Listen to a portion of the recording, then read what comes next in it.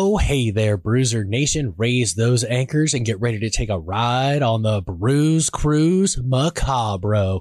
This week, we visit the tales of the dead walking amongst us while providing tips and tricks in the event of a zombie infestation in your area.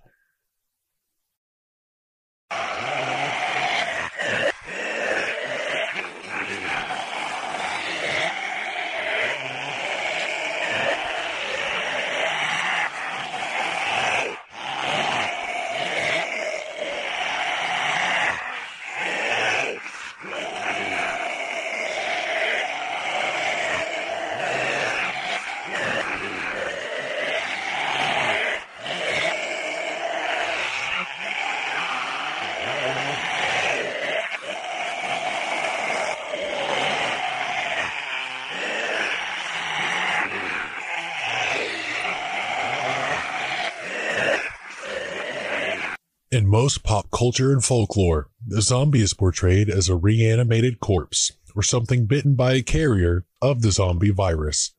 Zombies have normally been portrayed as incredibly strong, single-focused creatures with rotting flesh.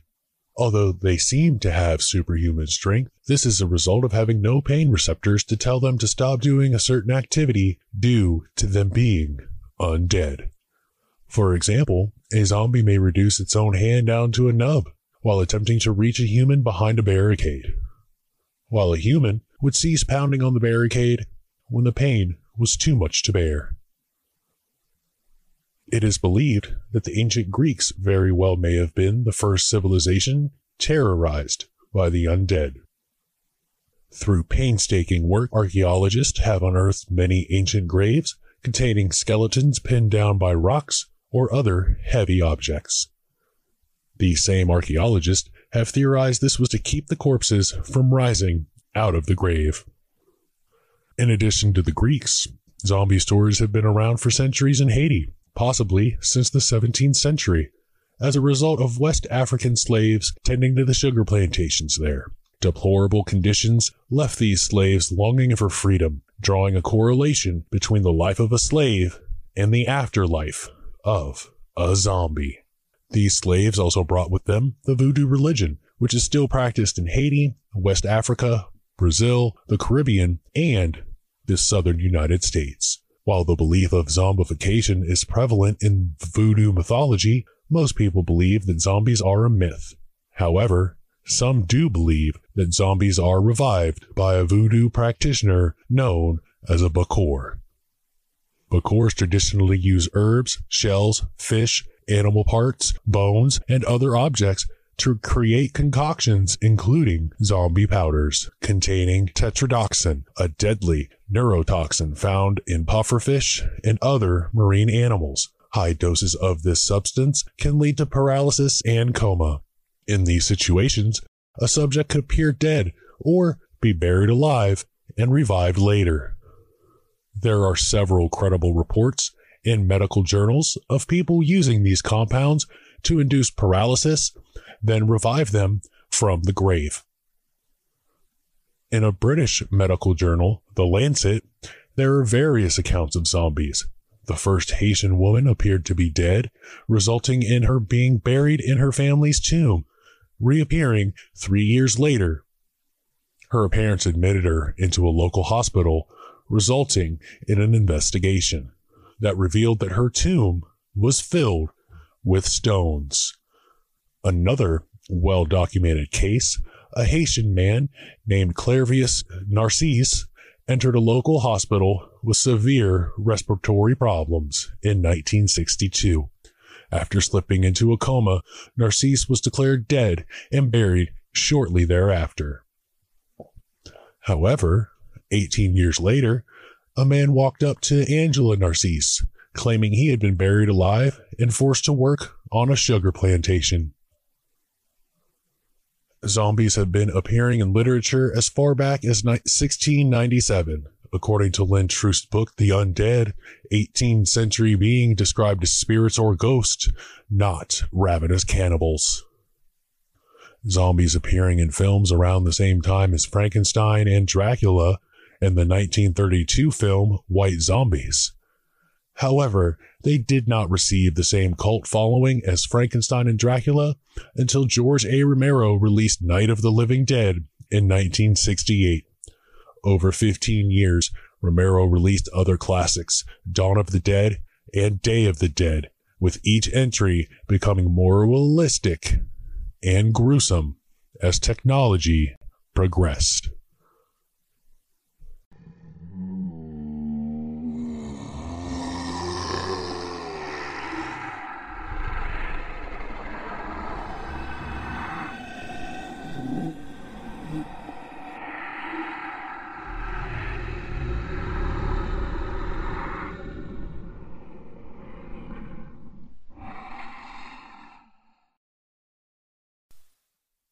The zombie virus is transmitted by infected blood and other bodily fluid, most frequently through the bite of a zombie. If a zombie bites you and breaks the skin, you have approximately 90 seconds to diagnose yourself. If you begin to sweat profusely, feel nauseous, and shake uncontrollably, you have been infected and will soon become a zombie. If you are bitten and do not go through these stages, you are most likely a carrier of the disease. If you feel nauseous, you are infected. You have around 90 seconds after infection before you regurgitate a large amount of blood and die. Survivors should stay clear of any infected victims until after the victim has vomited and died. Death to reanimation interval. Victims of zombie virus will remain deceased for a brief time before reanimating as a zombie. The more body mass, the longer it will take. A general rule of thumb is 1 minute. Bonus time if it takes longer. If you have enough time and enough will to stomach the act, decapitate or destroy the brain of the deceased as quickly as possible. Do not allow children to be in view of this act. If the head is not severed or brain destroyed quickly, the virus will take control of the body and reanimate it. The eyes will open and body will jump to life. It's at this point that it is no longer a human, but a zombie. So do not in any circumstance treat it as a human. If you are bitten and decide to take the noble way and put an end to your own life, it can greatly reduce casualties and more zombies, and relieve friends and family the trauma of having to kill their reanimated companion. If you must kill a close friend or relative, remember, they are no longer human. A firearm at close range is the best tool for this job, but you can also use a knife or blunt object as long as you destroy the brain as completely as possible. Here are some common traits of the zombie. They are interested in only humans and will not bite other members of the animal kingdom. However, they do respond to loud noises, such as a dog barking. A zombie has one goal and one goal only, and that is feeding on human flesh. They do not sleep, they feel no pain, and prefer to hunt in the dark. For some unknown reason, they are attracted to shopping malls. They can be seen in feeding frenzies that could include up to 100 zombies or more, and will attract even more with their moans. They will attack mannequins and other human-like objects and sounds. Zombies can and will walk underwater. Always keep this in mind when seeking safe harbor. Only traverse deep waters and set a perimeter, and countless people watch until you can be sure there is no underwater activity. You can spot a non-zombie quite easily if they signal that they are human, so remember to always walk upright, move arms in a deliberate, meaningful way, and smile, for zombies cannot smile. You can also signal with a whistle or other human-only sounds. But be cautious, this can attract zombies. Understanding how a zombie behaves is your first step in survival during a zombie infestation.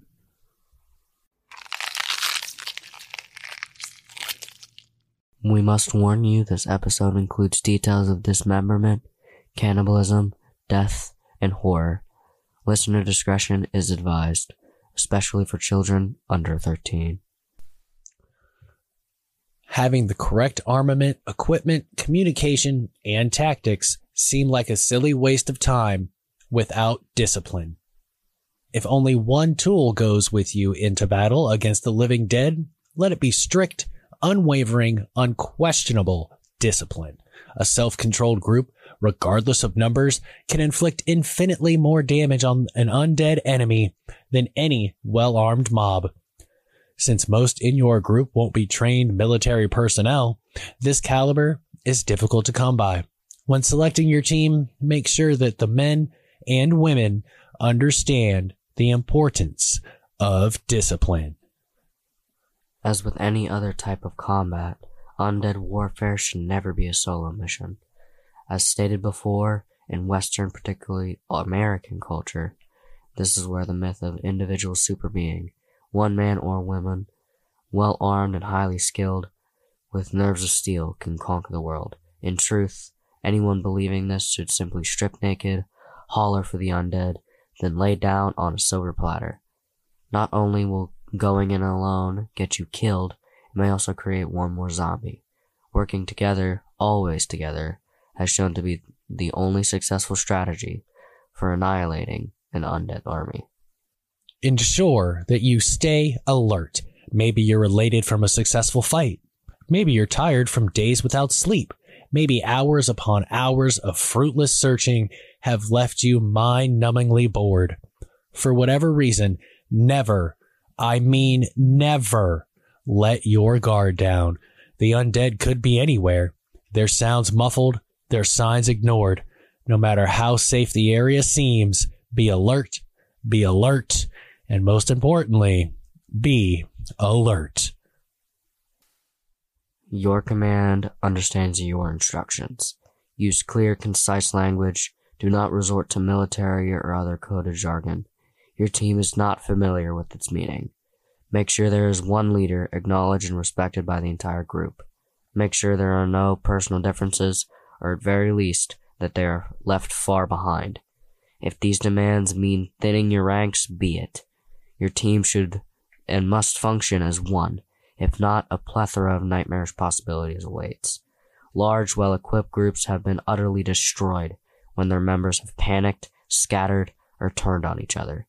Forget what you've seen in movies and those loose bands of locals, beer and shotguns, and had protecting humanity from the zombie menace. In real life, such a gaggle would be a little more than a gun-toting buffet. One of the more important aspects of surviving a zombie infestation is to have a base and have support. A team should never go into battle without having established a safe zone. This area should be well lit and provide the group with all the necessary items, and should be an easily defensible position. A supply dump should spring to mind as a place to attempt a reconnaissance. Only in the daylight. It is a much more difficult place when the sun goes down, due to Homo sapiens lacking night visions and mostly creatures of the day. Many obstacles can turn up other than the undead when visiting supply dumps. Use guides. Not every battle will occur on home turf. Before entering an area unfamiliar to you or your group, recruit someone with local knowledge. He or she can point out all the hiding places, all the obstacles, all the escape routes, and so on. Groups without guides have been known to accidentally trigger disasters by failing to know that a gas main was within their firing line, or that toxic chemicals were stored in the building that they had set ablaze. Successfully, armies throughout history have always employed locals from the territory they sought to conquer. Armies that have entered blind have usually met with defeat. let the outside world know that the humans are safe. Maybe even a tornado-proof safe house now being constructed in the American heartland are designed to resist mild to moderate twisters.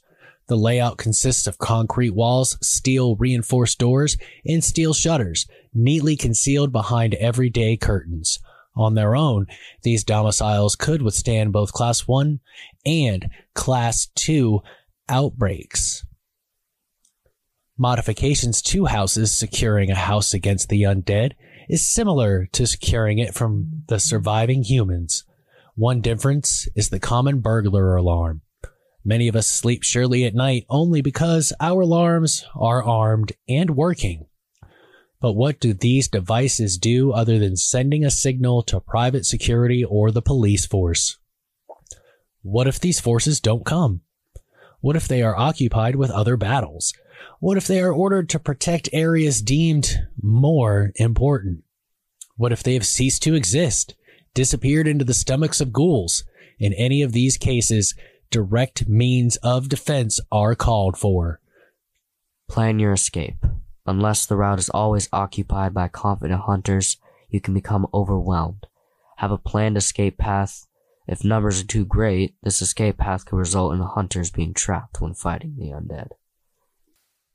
You may ask yourself, during the process of listening to this episode, what is the perfect protection from the undead? We're going to be brutally honest here. There isn't one. Defense isn't as simple as physical safety. Suppose you manage to find, build, or modify a structure to keep the external threats at bay. Then what? Zombies won't just go away. And there's no telling how long it will take for rescue. How will you survive? Hunger, thirst, disease, and many other factors have claimed as many lives as the Walking Dead. Siege warfare, the type our ancestors faced when their castles or villages were surrounded by enemies, is what you will be facing when the dead walk again. Physical safety is only one part of the equation.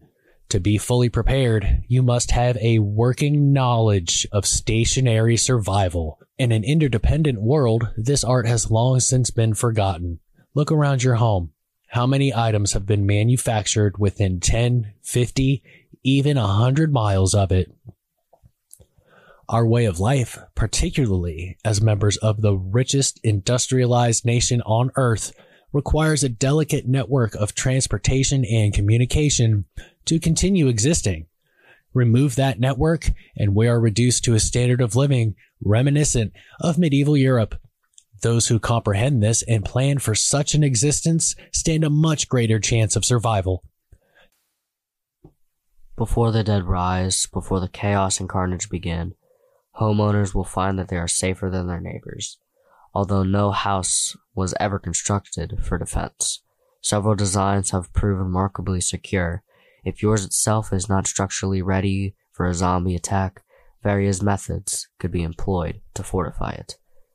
Exceptions, stilted homes, as seen on beaches and along rivers and other watermark areas, were built mainly to avoid being overrun by flood. Their heights already make conventional attacks impossible. Doors and windows could even remain open and unboarded. The entrance and one or two outside staircases could either be basic or destroyed once the alarm is sounded. Secure on this raised platform, survival time would be determined only by the amount of information the homeowner had stockpiled. There is another highly protective dwelling that was built to combat a force just as prevalent and just as deadly as an undead defense. The motorized sweep is almost the polar opposite of a stampede. It is a slow, calm, methodical approach. Your hunters, traveling in large infested areas, can be provided with powerful, well-protected vehicles and must travel at speeds no greater than 10 miles an hour. You must patrol the entire infested area. Sharpshooters can pick off the undead one shot at a time until none are left standing. Trucks do work best for this due to the snipers having an easier, safer vantage point from the roof. Although this tactic reduces the mop-up time of a stampede, each body will still have to be inspected and disposed of. Open areas are ideal for the motorized sweep, although the slower speed involved in parachute jumps allows limited use of this tactic in urban areas. As with all motorized vehicles, avoid dense and or tropical areas. Once again, as with the sweeping of a square mile, stampede, you will still need to plan for an extensive mopping up period. Taking pot shots from the roof of your Chevrolet Suburban will not get that last zombie at the bottom of the pond, locked in a closet, wandering the sewers, or lurking in a basement. Of all of the hunting methods used against the dead, stampede is perhaps the most theatrical. The process involves dividing your party into teams, boarding several motor vehicles, driving through the infested area, and running over every zombie they find. That image of a modern-day stampede from which this tactic gets has all but been abandoned. By knowledgeable hunting, hitting a goal with a vehicle rarely results in a kill. More than likely, animated corpse is left crippled, crawling around with shameful spinal column and useless legs. Always plan to follow up your speed chase with hours of mopping up by team of dismounted hunters. If you do decide on the stampede tactic, use it in plains, desert tundra, and other wide open areas. Urban zones present too many obstacles, such as wrecked cars or abandoned barricades. Too often, stampeding hunters have found their paths blocked and the situation radically reversed. Avoid swamps or wetlands entirely. You will also need to familiarize yourself with the different terrain types as you try to survive through this zombie infestation. A forest, for example, if you're hunting, watch for predators. This does include bears, tigers, lions, depending on where you may be. Because if you recall, this is a zombie infestation. Many animals in the zoo may have been released, either accidentally or on purpose, by misguided individuals thinking the zombies would attack these precious animals. Setting a fire should always be a last resort when hunting in the forest. Vast open areas called the plains. You'll want to use pre-range sharpshooting sighted rifles. And of course, if the undead do see you, make sure you plan your safe zone before entering a combat area. Much safer to make a fire whenever you may need it while touring the plains. Just remember, this will attract the undead, so make it fast. It very well may be more than one person's job to just hunt, while you'll also want to have a few lookouts, looking in all directions with binoculars to ensure you are not snuck up on by the undead. Supplies you may need list as followed: slings, scissors, medical tape, antiseptic swab sticks, antiseptic and cleaning towelettes, antibacterial soap, sterile gauze eye pads, petrol sterile lancets, 3 gallons of extra potable water, 2 maps, immediate zone / surrounding area, extra batteries for all electronic devices, 2 compasses, 10 extra emergency flares, 4 compact interesting tools could be carried as hand-to-hand weapons. Transportation. Unlike the scenario described in On the Run, the goal of this section is to help you not escape an area, but sweep it. The undead is not to be avoided, but attracted. Also, unlike the previous chapter, you will be alone, and the support area should be make fueling and servicing a vehicle much easier. With this in mind, Use the noise from an engine will act as a lure in this instance. Removing the rubber from a bicycle's tires can accomplish the same result. Do not become too dependent on your vehicles unless applied to a specific strategy. Use them more as means to getting it to and from a battle site. Once in the area, dismount and search on foot. This will allow for greater flexibility, particularly in urban areas. Ensure you are checking everywhere in the plains, in urban areas, or compact cities, for various chemicals are stored in all of these places, and ensure that their destruction does not harm your team. Make sure you are practicing with incendiaries, blowtorches, Molotov cocktails, flares before entering combat. You must know what they are capable of. Be aware of flammable leaking gas mains. The danger of these fumes, spilled chemicals, leaking tanks on automobiles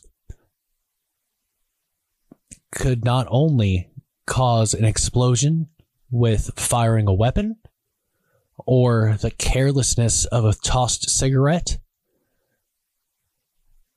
but these can also cause unconsciousness for your team if you are not aware of what is around you. 2 silent weapons could be carried as secondary weapons. Advisable supplies, 3 explosive devices, 2 grappling hooks, 50 feet of rope, nylon construction, 76 diameter tensile strength, 6,500 pounds load absorption, 1,450 feet pounds, 2 pairs of binocular, minimum 500 millimeters lenses times 10 power. 2 crowbars could be carried as hand-to-hand weapons. 2 bolt cutters. Toolkit must include hammer claw and bell peen 4-ounce diagonal. 4 pliers with spring, 4 to 6 long nose pliers with cutters.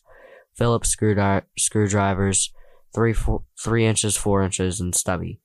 Slot screwdriver, 4 to 5 inches. Jeweler's screwdriver set 12X hacksaw, 3 millimeter electrical tape, adjustable wrench, a hand drill with 2 to 5 millimeter bit set. Axe or hand hatchet could be carried as a hand-to-hand weapon. Medical kit must include bandages, cotton balls. To arm the team should follow and have standard for the whole team. You may think to yourself after a skirmish, thank God that's over. It's never over when dealing with the undead. You must have the will to listen. Always be wary of secondary zombie groups. The moment a ghoul is put down, cease all activity and listen to the world around you.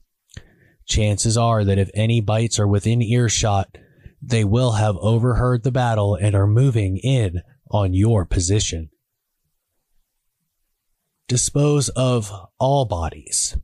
Once the area is truly secure, burn both the bodies of the undead and those in your party who have fallen. First, this erases the chance of infected human corpses reanimating as zombies. Second, it prevents the health risks associated with any type of rotting flesh. Freshly slain humans provide an attractive meal for birds, scavenging animals, and of course, other zombies.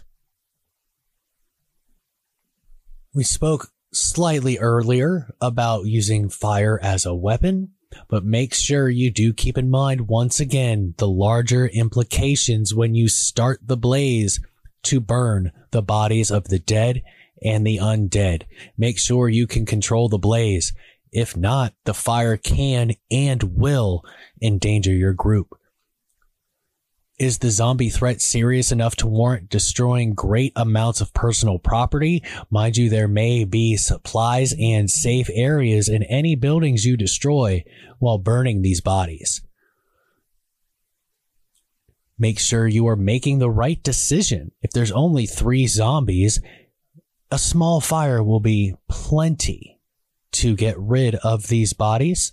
You don't want to burn down half a town for 3 zombies. As we stated previously, fire can be a powerful enemy as well as a powerful ally. Use it only when necessary. Make sure your team can easily escape a wild blaze. Make sure you know where all explosives and poisons are to avoid any tragic accidents. Never go off alone. There may be times when it is wasteful to send an entire team to do one person's job. Would 5 individuals cover more ground than a group of all bunched together? In terms of time and efficiency, yes. For safety, the priority of any zombie sweep staying together is mandatory, as rated individual could be easily surrounded and consumed. Even worse, hunters have come up against Walking Dead who are only hours before members of their party. You must be thorough. In the early stages of an outbreak, people tend to capture, not kill, zombies they have known before the tragedy struck. When the captors have either fled or been devoured, restrained zombies may remain for years, able to repeat the cycle if released. After an area has been swept for ghouls, sweep it again, then sweep it again. Zombies could be anywhere, in sewers, attics, basements, cars, air ducts, crawl spaces, even inside walls or under mounds of debris. Pay particular attention to bodies of water. Zombies wandering at the bottom of lakes, rivers, even reservoirs have been known to surface well after an area has been declared safe. Knock. Before entering a room, locked or otherwise, always listen for activity inside.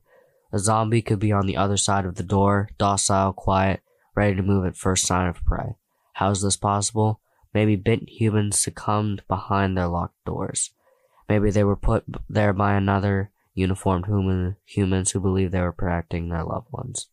For whatever reason, the chances of this scenario are at least 1 in 7. If at first you hear nothing, make some noise, this will either galvanize any silent ghouls or confirm that the room is empty. No matter what, be on your guard. One very good option is let them come to you. More than any other tactic, this allows the living to fully exploit their advantage of intelligence. A human army, knowing an attack is coming, will wait patiently and safely on the defense. This is why in conventional human warfare, an attacker always needs at least a 3-to-1 numerical advantage to ensure success. Not so with the undead, for they are driven simply by instinct. They will attack no matter what the situation. This gives you the advantage of simply waiting for a newly infested area and letting them come to you. Make as much noise as you can, light bonfires, even send 1 or 2 fast scouts to lure them out. When the dead come, you will be in a position of aggressive defense, ready to kill the majority before going in mop-up mode. Keep in mind these are simply advisable situations, and common sense should always be used in the event of a zombie infestation. But it can never hurt to use these options to build a game plan, once again in the event of the dead rising. Stay on the cruise, Bruise Cruise, because next week we're going to dive into ancient aliens and blow your socks off with cows flying and flying saucers flying through the air. Stay good, because we're always good.